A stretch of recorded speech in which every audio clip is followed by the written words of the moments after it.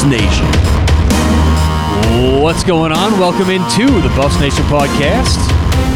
How about them Buffs getting a 20-17 win at home on Senior Day? Doesn't matter if we're not going to a bowl game this season. There's still stuff to play for. That was always fun to see the seniors get a win and see the Buffs end things positively in Boulder. On today's show, we'll talk about the Washington game where CU won, like I said, 2017, and then we will preview their final game of the season, going to Utah, playing at 2 o'clock on Friday. I'm Tyler Walgie. Jared All is across the studio from me. Jared, what's going on? How are you? Feeling good. It's a Victory Monday, right? So, it's a Victory Monday. Victory in the air. Actually Tuesday, so Victory Tuesday. Victory Tuesday. Isn't it nice though when you have the fumble on the day of the week where you think it's a day behind instead of thinking it's a day? There's nothing worse than it being Thursday and you think it's Friday. Well, Thursday this week is Thanksgiving, and that's why I'm so off this week, right? Because we only have the short work week. Happy Thanksgiving to you. To you as well. You got plans? What are you doing? Yeah, we have. I think we're expecting somewhere in the range of like 11 people at the house. So at your house, at my house. So get out of here. So my wife Brooke does all the cooking. I'm not even allowed in the kitchen. That's just a smart play. So I have the tasks of getting the house ready. Do you want to help out, or are you kicked out of the kitchen? I mean, I don't mind cooking, but like if the option is like sitting around watching football, drinking beer, right, or being in the kitchen and cooking, like that's a pretty obvious decision. Yeah, definitely. I like to get I like to cook though. Yeah, I like to get involved a little bit. But hey, you gotta appreciate that. How about yourself? You got you I know your family, your parents are in town. Are you going their place, or what's going on? Going to my sister's husband's parents' house. So whatever connection that is, I'm always bad with those. Family. I actually saw like a chart one time of how it all connects. That's really interesting. Yeah, it doesn't. Yeah, let's go over that. But anyway, happy Thanksgiving to everyone out there. Most overrated Thanksgiving dish is stuffing. Most underrated Thanksgiving dish is pie. Okay. I stole that from you. Jared does another podcast. I stole that from his content. I was just gonna say I'm not gonna give mine because I'm gonna tease then for the audience another show for those of you guys that like to listen to things outside of just the CU Buffs. Obviously, we know everyone listening here is a big Buffs fan, but we do another show. Myself and a couple other guys, Connor Holzkamp and Nick Sopris, do a show, part of the Woos Media family called Red Rock Sports. Sort of covers all the other Colorado sports, the professional Colorado sports. Broncos, Nuggets, Avalanche, Rockies. So if you want to tune into that, you can find it as well on whatever player you're listening to now. It's called Red Rock Sports, part of the Woos Media family. Yeah, good stuff. That's definitely a fun show, and I know they're doing the underrated, overrated. So what did you say? You said stuffing is the most overrated? Well, I like stuffing's decent, but it's just way overrated. Okay. It's way overrated for what it is and what people say it is, or how much people hype it up. And then underrated is pie. Not a lot of, some people do pie. Not everyone does pies. And then my pie, I've got my college ball playoff 4 for the pie. Number 4 is apple. 3 is pumpkin. 2 is cherry. And 1 is key lime pie. Oh, okay. So I'm a pecan guy myself. That's my favorite pie. You can't. They were left out of my. They were the first one out. They were 5th in my rankings. Okay. Yeah. But key lime is a good pie. I just don't associate key lime with Thanksgiving. I do key lime whenever I can. Yeah. I love key lime. Okay. Anyway, happy Thanksgiving, everyone out there. Let's hope the Buffs can deliver a big Thanksgiving win. Now, for old school Buffs fans like myself, that usually meant the Nebraska game. It was always Nebraska, Thanksgiving weekend, and now it's kind of shifted to Utah. And I don't see Utah necessarily as a rival of the Buffs. I know they kind of tried to manufacture it, the Rumble and the Rockies, but that's not how rivalries work. Rivalries work based on, usually, a history of good games that mean a lot or at least have some kind of meaning. So I don't look at this game coming up as a necessary rivalry, but it's kind of cool to end the season against Utah, I guess. I don't think much of it. It's just another game usually, but obviously this season it does have some significance just because it's the last game of the season. But first, let's go over the Washington win. Buffs win 2017 against Washington. But look, the one thing that they kept talking about on the radio, on TV, is that CU kind of got outgained, outplayed, at least on the stats, and you don't win on paper. You don't win based on the box score, so I understand that, and I was at the game. I thought it was awesome to be at. It was cold. It was actually one of the coldest games of the season, which is weird because usually we get a couple snow games in there, or at least one snow game a season. This year it was fine. The weather was great. But on Saturday, it was cool, chilly. I got the apple cider. I unfortunately, Tyler, was not able to go to this game, but I don't know that I'm going to take your word for it that it was cold. As you're sitting here in a sweater in sweats in like 75-degree heat in the studio here. I know, but it was chilly. Look, I always like to be warm for sure, but it was cold. It was the coldest game this season, that's for sure. And like I said, I went to they got all those really good different kind of snacks over by the pavilion, because Folsom Field is set up different. Folsom Field, on the east side of the stands, which is where I sit, I face the west, they have the classic kind of like stadium foods. So they have the hot dog place, or like the sausages place. They've got the pizza place. They got the the nachos or whatever it is. So it's kind of like distinguished wherever you go on that side. And then you get around to the west side, and it's just more tents, more vendors, more food trucks, things like that. So it's kind of cool how they do it. The only downside is if you're on one of the sides and you want something on the other side, you got to kind of walk. But either way, I went over to there was like a little donut truck over there. It was a great deal. It was 13 donuts for like $7. And I got some apple cider, too. It was great. Oh, that sounds fantastic. Oh, it was awesome. I need to go to the west side of the stadium more. Right? Do you ever go over there for your stuff? I hardly do, because like you said, it is tough. You almost have to go at like halftime. Otherwise, you end up missing a chunk of the game just walking. Yeah, but either way, so that was nice. But it was a chilly one, which I love the cold games myself. But either way, like I said, CU on paper, they got outgained. Passing, Washington threw for 388. Colorado threw for 112. On the ground, Washington rushed for 38 yards. Colorado rushed for 71 yards. That's abysmal on both ends. Total offense, or total yards, I should say, for the game, Colorado had under 200 yards of total offense. Now, there was a great tweet by Brian Howell. Do you follow Brian Howell? Yeah, he's a great follow. For those of you who don't know, Brian Howell, he covers about through Buffzone, I think is who he's with. Buffzone, yeah. But yeah, he's a great follow on Twitter. He really is a good one. If you want to get up-to-date, quick information on what's going on with the Buffs, he's always on top of everything. All right, so he had a really good tweet after the game, and I want to find it because I don't want to misquote it here. And it was talking about the yards, Broncos having a certain amount of yards. Buffaloes. Don't you dare. Oh, they go Broncos, no! Don't you dare. Hey, look, sometimes you put them in the same category these days. All right, so here it is. Right? A little bit lately.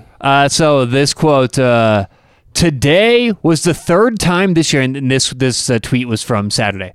Today was the third time this year that Colorado has had less than 200 yards. That matches the Buffs total from the previous 8 seasons combined. So, Buffs fans, if you thought things were bad the last decade, I know we've had a couple good years. They're nowhere close to this season. So this is my message to everyone out there who wants to think it's all sunshine, rainbows, and roses because they got to win. It's not. And there are far too many, in my opinion, far too many fans giving this team, this coaching staff a pass. I hate when I read online, stop being so negative about this team. It's not negativity. If your son or daughter gets an F on their science quiz and you get upset with them, are you being negative towards your kids? Are you acting because you have a certain expectation and they aren't living up to your expectation? As a Buffs fan, you have to have a certain expectation based on what you see on the field. You can't treat this as if it's third grade recreational sports. It's just not. So this whole, stop being so negative. It's not negativity. It's just wanting to see the best and expecting the best from what you should be getting from a good football team. So this should be unacceptable. The third time this year they've gained under 200 yards. That is so bad. The last 8 seasons combined, that's what they did. So not good for the offense. Now, did they get the win? Yes. Was it against a tired, undercoached, undermanned, a head coachless Washington team? Yes. So it's good that Colorado got the win. I absolutely love sending the seniors out with a win. That felt good. And it's always nice to sing the fight song at the end of the game and just to enjoy it. But don't let that win blind you. The Buffs have a lot of work to do. Just to pile on that a little bit, the 183 yards of total offense, their last scoring drive, the touchdown drive, which is a big drive and something that does encourage me, and I liked to see the Buffs closing with a big long drive that was 14 plays, 80 yards. Well, yeah. So prior to that drive, you're sitting somewhere in the range of 100 yards of total offense. Yeah. So look, let's. And I think, Tyler, I do want to point out, I do pull some positivity from what I saw in this game. I saw a group of kids out there fighting and giving it everything. We questioned where their motivation would be. Would they be motivated going into this game now, knowing you're no longer have the potential of being bowl eligible? You really truly have nothing to play for. And I thought the Buffs were out there playing hard, particularly the defense was out there just making plays. And I think that's something we called for last week, seeing this defense making big plays. Did a few of those fall in their lap?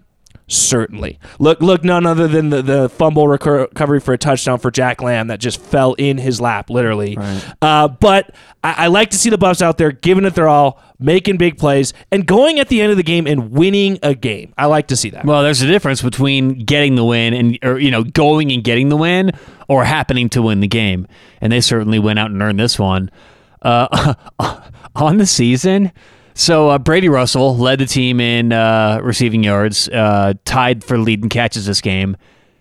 Would you have thought before the season started, if I would have told you, that Brady Russell entering the last game of the season would lead the Buffs in catches and be 4 yards behind the leader in yards?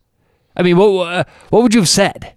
I mean, we talked at length before the season about the incredible talent at wide receiver. So I would have told you there had to have been a lot of injuries, right? That's the only way that's happening. Or Brady Russell went off and had himself a huge kind of like Heisman-worthy season. He's going into the NFL next year. I mean, right? He has almost doubled the catches and he's almost tripled the yards, almost doubled the catches of Dimitri Stanley. I mean, to see what Stanley did last year, how impactful he was in the bowl game. When I saw Brendan Lewis come into the Alamo Bowl last year, wait, was that last year? Yeah, it was. Oh my God, that was last year. I know. Oh, jeez. When I saw Brendan Lewis come into the Alamo Bowl last year, we had so much optimism. I know, right? And he was hooking up with Dimitri Stanley over and over. I thought they were going to have a great connection this year. 12 receptions for Dimitri so far this season, And we talked about this a little bit last week. You just wonder, do some of these numbers prompt some of these players to transfer? I'm not sure if that's the case. Now, the good thing is the transfer portal works both ways, and hopefully there's a lot of talent that Carl Durrell and company can bring in here, but I just wonder about that. I've been thinking about that, not so sure. But, yeah, I saw that Brady Russell led the team once again in catches and yards. I was like, I wonder what he's doing this season. He's almost leading a team in both. So that's, give it up for him. It means, maybe not so great things for other players. That means a whole heck of a lot for Brady Russell. Daniel Arias had 3 catches. Also, Ty Robinson had 2. Fontenot had 2. And then Carpenter, Lynch, Stanley, and Broussard all had 1 catch. On the ground, Broussard got the majority of the touches, 12 carries, 43 yards. Brendan Lewis, 6 carries, 30 yards. And then Deion Smith and Fontenot had 3 carries apiece. Defensively, no Nate Landman. That was kind of sad to see him on the sidelines, but not playing. Senior day, he was all dressed, all suited up. He tried. He went out there and tried in pregame, but he couldn't make it happen. Now, I did hear he is questionable for this upcoming week's They've game. been saying that now for weeks. I know, but there is optimism that he may get a chance to lace him up one more time. What was one of our keys to the game? Get sacks, pressure the quarterback. 3 sacks. I mean, I think that's a season high in terms of per game. I have to imagine, and we could look back game by game, but there hasn't been a game where the Buffs have really disrupted in the backfield the way they did in this game. That's exactly what they did. 3 sacks, 8 tackles for loss, 5 times they hurried the quarterback. it was just a really good game by the defense. Robert Barnes led the Buffs in terms of solo tackles with 7. Quinn Perry had 5. 9 and 9 respectively for total tackles.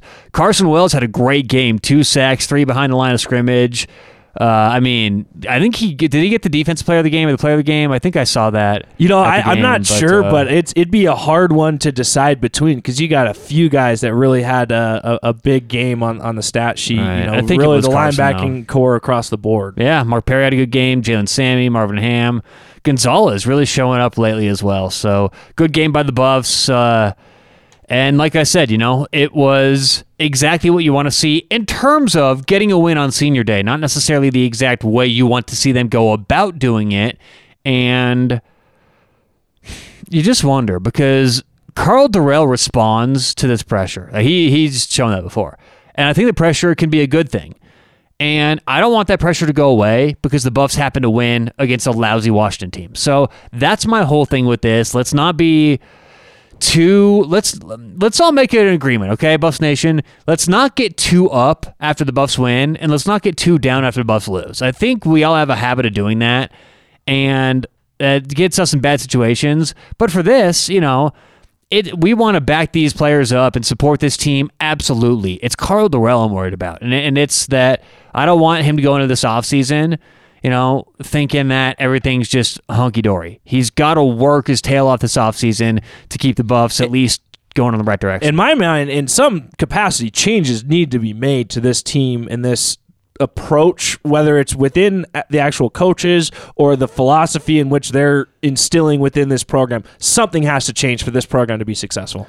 All right. Before we get to next week's game and preview the Utah Utes, I want to get to this week in Colorado Buffaloes football history. We're going back to, 1996 here? Yep, 1996, November 28th, 1996. Koy Detmer becomes the first player in school history to pass for over 3,000 yards in one season in Colorado's 17-12 loss at Nebraska. So didn't get the win that day, unfortunately, but Koy Detmer setting records. And I love bringing up Koy whenever I can. He was such a great quarterback for the Buffs. Actually, that CU helmet right there, Jared, in the studio's got a Koy Detmer autograph on it.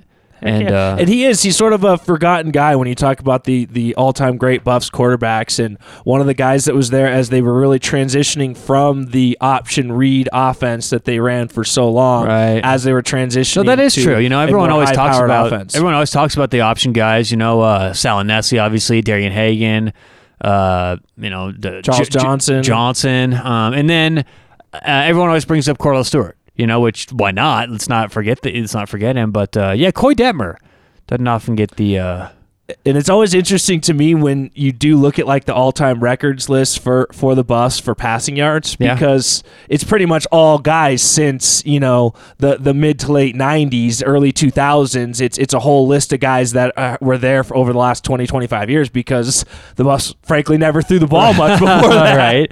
No, that is true, and look, that's the thing with those Dan Hawkins and Cody Hawkins stats. It's like, oh gosh, I don't have the fondest memories of those years, but man, did he put up some passing yards. But when you look back, hindsight being 2020, I think we've seen the grass isn't always greener. All right. I got one more here. This goes back to 1985, November 23rd, 1985. Colorado's 30-0 win over Kansas State gives CU a 7-4 regular season record, which also enables the Buffs to win the NCAA's Most Improved Team for 1985. So how about that, Buffs? Back to 1985, 30-0 over Kansas State. All right, let's get on to Utah. Colorado going on the road to Utah. This game is Friday, so mark your calendars. Friday at 2:00 p.m. Let's preview the Utah Utes. So did I say Washington earlier? Or did I say Utah? I think you said Utah. Okay, good. I'm not really listening that much to you, though, so. Good for you. Let's preview the Utah Utes. All right, Utah prefers to run the football. Now, they can do both, and they've been getting better through the season. That's kind of the theme with Utah. Steady improvement through the year. They can certainly do both, but they want to run the football. They are 18th in the country in rushing yards, 76th in passing yards. So certainly, like I said, a team who wants to keep it on the ground. and that does include their quarterback, even though their quarterback, Cameron Rising, 4th on the team in attempts and yards. They will rush with him. He's actually tied for 2nd on the team in touchdowns on the ground. So they like to run the football. 3 running backs who get involved. You got to stop the rush first and foremost against Utah. Like I said, 18th in the country in rushing yards per game, 76th in passing yards per game. And they are 2nd in the Pac-12 with that number in rushing yards per game. Okay, wow. So they definitely are efficient run of the football, and that's what they want to do. Through the air, they go underneath. They use behind the line of scrimmage a lot. Their top 2 receivers are tight ends, okay? So this is going to be a really big game, stopping the tight ends, stopping the running backs, catching out of the backfield. If you can shut things down at and behind the line of scrimmage, very similar to last week, well, the Buffs are going to have a decent shot to stay in this game. Now, keep in mind that the spread this week is, 24? It's big. 24 and a half points. But you got to keep in mind, for those of you that don't follow the odds making a lot, Utah's coming off of a huge win over Oregon. I think that's inflating that number just a little bit. Oregon was the number 3 team in the country at the time. But what do you think of that? They have their 2 leading receivers are both tight ends. You know, when I look at this roster offensively up and down, it's like the most Kyle Whittinghamingest team I've ever seen. I mean, it's a bunch of guys that, from a pure talent standpoint, there's nobody that you're seeing that's just going to, blow the top off or anything like that. It's tight ends that are solid, that are reliable. He maximizes what he gets out of his players, and I think that's exactly what this is. It's an efficient offense that can move the chains and chip away at you. They don't have a lot of big plays or anything like that, so I think this is a matchup that I'm probably more optimistic about right now than I should be, because I do think the Buffs match up well with their defense against this offense. It's a similar, approach to like we talked about when they played Oregon State, where you kind of know what they're going to do, and if you could stop them from doing that, they don't have a whole lot else to go to. If you can shut them down running the ball, like you said, man, I don't know that Utah's an offense that can really beat you through the air consistently. Well, they can't. I mean, the receivers really don't go downfield much. I mean, you look at average yards per catch, so this is not a vertical team. This is not a team, like you said, that's going to kind of take the top off at any given time. So, but does that mean it's going to be easier for the Buffs? No, because that's what Utah wants to do. It's not like they want to go over the top and they won't be able to. This is how Utah plays, with a very structured, underneath style. Their quarterback, Cameron Rising, this year, 63% completion, almost 8 yards a pass, so he's definitely going downfield. 14 touchdowns, 2 interceptions, and my God, he's been sacked 4 times. Now, he didn't play all year. Charlie Brewer, I think, started the season for him, but Cameron Rising, 4 sacks in his starts. They don't get to him. So I don't want to make it a huge deal because, look, we said this last week that it was a key to the game for the Buffs to get pressure on Washington. That's because Washington kind of struggled with that aspect of pass protection and the pass rush, things like that. This is not what Utah does. Utah can protect their quarterback and actually are very good at getting the ball out of his hands, moving quickly. So it's going to be tough for CU to get pressure on the quarterback this game. Yeah, and I think more you're looking at a situation where you probably don't want to be bringing that extra pressure. You want to keep your guys in good position to defend against the run. You might see more of the big boys up front, more of a bigger, more stout defensive line to try to hold up a little bit better against the run, not so focused on getting after the quarterback. So their offense, let's see, we went over the rushing. They want to run the football. They got a couple backs, tight ends, quarterback. Before we get to their defensive stats, I want to pull up some. I have, PFF College, Pro Football Focus College. They have really good stats on. It sort of goes advanced, goes in depth beyond the normal stats, kind of advanced metrics, and I love looking at things from this point of view. So right now I'm pulling up the Pac-12, and I just want to see where Utah is in some categories. All right, let's see here. So, offensively, overall offense, Utah, according to PFF College, which is Pro Football Focus College Edition, Utah's got the second best offense in the Pac-12, the first number 1 passing attack in the Big 12. So think about that, Jared. They rarely pass. When they do, they're very efficient, and they use the running game to open things up for the pass. Now, they're the number 1 passing team. They're the number 3 rushing team, so it's not like they're horrible at that either. But just think about what that means. Pro Football Focus is saying when they have to pass, they are the single best, most efficient team in the Pac-12. That scares me this game because on paper, it looks like, okay, shut down the tight end, shut down the running backs. It shouldn't be that hard. It's so much more difficult come game day. And I think the reason is they'll throw on third downs. They'll throw on and try and surprise you on first down. But it's going to be daggers when they get those. It's not going to be consistently beating you down. They use their pass as a dagger. And what that tells you, what I take from that is they are kind of depicting the pace of the game when they're on offense. They're passing when they choose to pass. They're not putting themselves in a lot of third and long situations, those obvious passing downs where you're getting passing looks from the defense. So they're the way that they're controlling the game offensively is, like you said, attacking in certain scenarios that benefit them to put them in high efficiency situations. But it's all the coaching staff. Sure, and this is what you see from Kyle Whittingham. And a perfect example as to why that is, in terms of pass blocking efficiency, they are 11th in the Pac-12. The only team worse in the Pac-12 at pass blocking is the Colorado Buffaloes. So Utah has allowed their quarterback in the last 6 weeks of football to be sacked 4 times with one of the worst pass protections in the Pac-12. How are they doing that? By scheming situations to get the ball out of their quarterback's hands, into their tight end's hands, running back's hands. Why do you think their top 2 tight ends are leading in the team? That's how this offense is designed. So that matters a lot. Going on run blocking, they're third. So really the only stat they're deficient in is the pass blocking. To give you an idea where the Buffs are in those categories, overall offense, Colorado's 11th. Overall pass attack, Colorado's 9th. Overall pass blocking, we said Colorado's last. Overall rush attack, Colorado's 9th. And overall rush blocking, Colorado is 9th.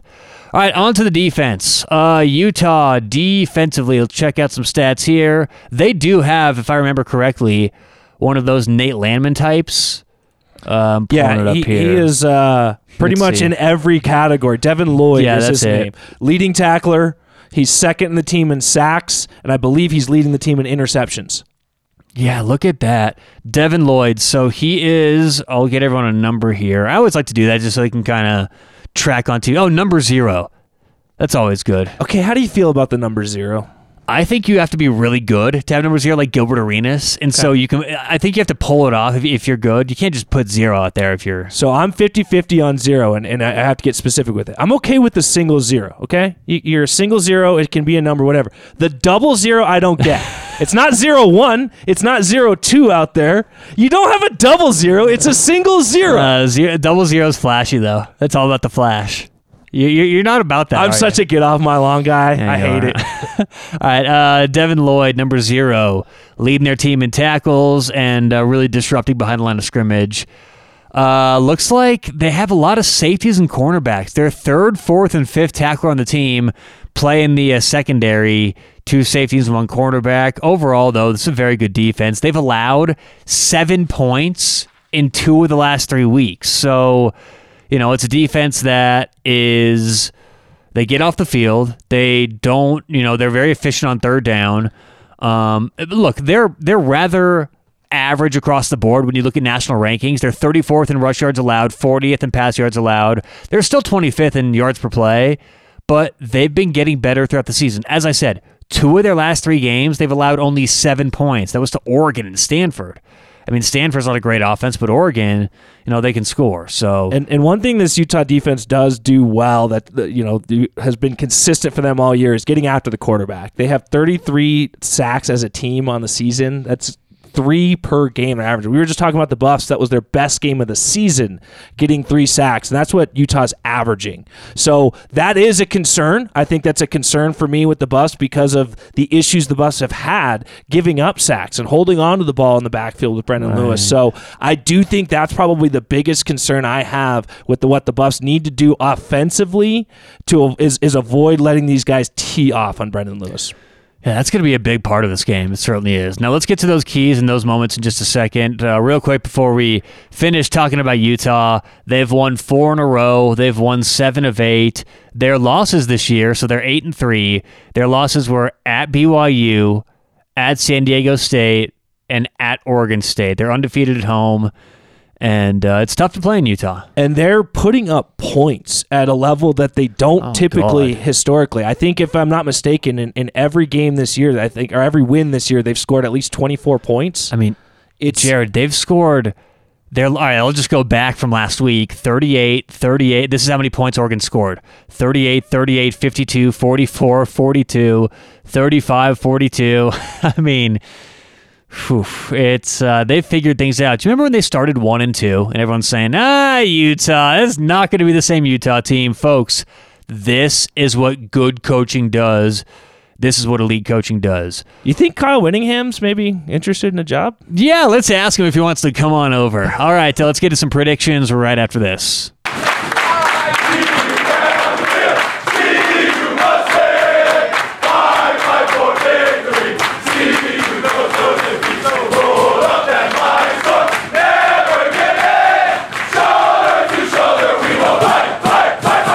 All right, we're not going to get many more opportunities to play that, so I had to get one more in before season ended. Always good. I always have to resist the urge to sing along with it. Right?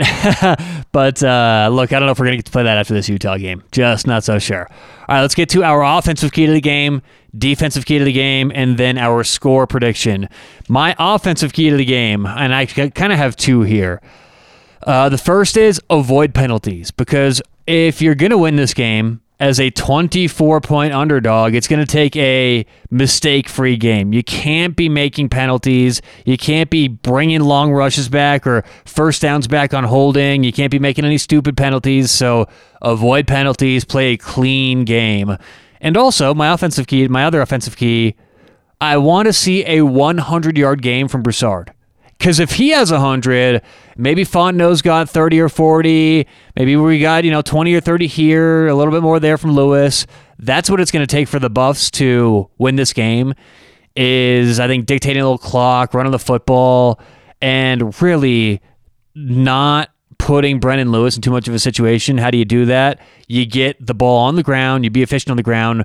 Broussard, over 100 rushing yards. Jared, what's your offensive key to the game? My offensive key is something I just kind of alluded to a moment ago. The Utah gets after the quarterback, and that concerns me a lot. So I think the key to this game for the Buffs offense is get the ball out of Brendan Lewis's hands. I think they've had success when they've done that. In this game, more than ever, it's going to be important. Use the bubble screens. Use getting the ball to your running backs out of the backfield.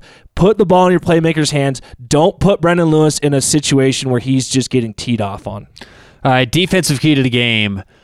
Got to get turnovers. You have to force turnovers on defense. It's what won the game last week. Exactly. Interceptions, fumbles, I don't care how you do it.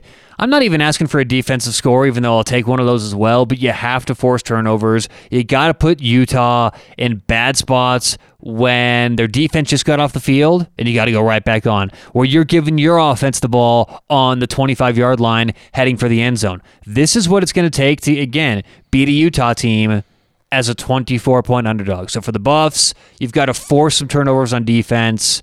And I think that's a big part of this game. What do you got for the defensive key to the game? I'm calling on the linebackers in this game. They, the inside linebackers, Quinn Perry, Robert Barnes, Marvin Ham. Those guys have really played inspired football over the last couple weeks. I called them out a few weeks ago against Oregon that they had a very, very bad game in that first matchup without Nate Landman on the field, and they've really progressed week over week. I think last week they were the difference in that game. I need them to come out again. They have to be the difference in shutting down this running game, keeping those gains to 2 or 3 yards instead of them making it to the secondary and getting 7 or 8 yards on these carries. So I'm calling on the linebackers, get this running game down. All right, what do you got for a score? All right, Tyler, I'm going to need a minute to explain this one out. Okay. So I'm full of optimism today, okay? And coming after this weekend. And I look at what each team is motivated for. What motivation does each team have? The Buffs, this is it. This is your season. You can finish strong. You won a game last week. You can win what? That would be 3 out of 4 games to finish the season. I think you feel really, really good about that. That tells me there's a lot of motivation for this Buffs team to play good. Utah has nothing to play for. They are locked into the Pac-12 championship game. They have won the Pac-12 South. They just came off of a huge victory over Oregon, the team they are most likely playing next week in 2 weeks in the Pac-12 championship game. So I see a team that is coming off of a big win, thinking they're hot stuff, maybe looking past the Buffs because they don't have anything to play for in this game. And I absolutely think they are focused on making sure that they are going to go win the Pac-12. I don't know if Utah's head's going to be 100% in this game. I think this matchup actually works out pretty good for the Buffs because it's not a team with incredible athletes that put these linebackers in space in positions they're not comfortable in. I think the Buffs defensively can have a similar game. Now, I'm not going to say they're going to get 4 turnovers, 1 for a touchdown like they did against Washington, but I think if you go in with that same approach, keep it a low-scoring game, don't let this offense beat you with big plays, I believe the Buffs can go out and get a win in this game. So call me crazy, Tyler, but I'm taking the upset. I got the Buffs winning 24-23 in this game. I love it. I absolutely love it. And look, I've been on the Buffs now for a few weeks. Sometimes I look stupid. Sometimes I don't. I called it last week. I'm doing it again, but I'm going a little bit of a different angle.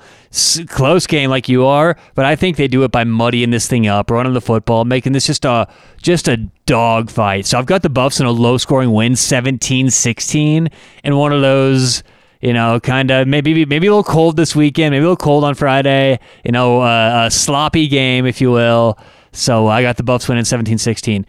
How important do you think a win is? I mean, let's say 2 scenarios. They win, end the season 5-7, and have little momentum going into the offseason. Or they lose, head into the offseason 4-8 off of a loss to Utah. I mean, does it matter for recruiting? Does it matter for the transfer portal? Does it matter to keep some of these kids here? Have they made their mind up? Like, how important do you think it is for the future of this program to win this individual game? Yes, to everything you just said there. I absolutely think, especially internally, the internal recruiting battle that you're having right now for Karl Dorrell, I think that is so important to get a win, feel like you're moving in a direction towards something, especially to go beat a ranked team. That I really think you would be encouraging players like Brendan Rice, some of these young defensive players that, man, maybe they're thinking they have better opportunities elsewhere. So I think that's big. I think for just your recruiting, I mean, there's an early recruiting period that happens here in December. So I think always being in the minds of these recruits that you are a solid football team. But really, the only reason you could argue to me that the loss doesn't hurt you is if your goal is to see Karl Dorrell not the head coach next year, because that's probably the one thing. If they get a loss, or excuse me, they get a win here, Karl Dorrell's not going anywhere. Right. Now, do I think he's gone with a loss? No. I think this is our football coach next year. I think so too, and I think that has a money aspect just as much of anything else. So for that reason, that I don't think that we'll see Dorrell gone at the end of the season. I agree with you. And I think it's probably what you said first, which is that Utah isn't going, or that it's more of not Utah, that it's more of an inner program thing. So not getting your guys to leave. Make sure Brendan Rice understands that you're turning the corner. Make sure that all these younger players understand that we are making progress here. We're going in the right direction. So I think it means more for that than the outside looking in. I'm not sure how many JUCO players are going to see one win over Utah and change their minds. I'm not sure how many 18-year-old, 17-year-old kids are going to see one win over Utah and change their minds. Maybe they do. Maybe there's one more recruit that comes because of that. But I think it has a lot more to do with keeping your players in-house and reminding them that you're going a certain direction with this thing. So, all right, Jared, that was a good show today. It was a nice way to end things for the home stretch at least. No more games at Folsom Field this year, but let's hope they end strong at Utah. And hopefully we can have as much excitement the next time we're on this show, right? Look, and we can end the season strong. I hope so. I hope that can be the case. Now stay tuned, because next week we're going to come back, wrap everything up for the season, and then after that, I think we're going to... It may be spotty after that. We're going to... That's right, Jared? We're coming back next week, No, right? I thought we were taking one off. No, that's 2 weeks taken off. So we'll be back next week. Okay. On the 30th, it would be. We're recording. And then the week after that, we'll be off. So stay tuned next week. We'll wrap the season up, go over our favorite moments of the season, things like that. And then the following week, we'll have off, and then we'll just let you guys know what we're doing after that. But it was a fun season. We'll talk to you next week. Let's go Buffs. Finish on a strong note. Beat Utah. Let's go Buffaloes. We'll talk to everyone next week on the Buffs Nation podcast.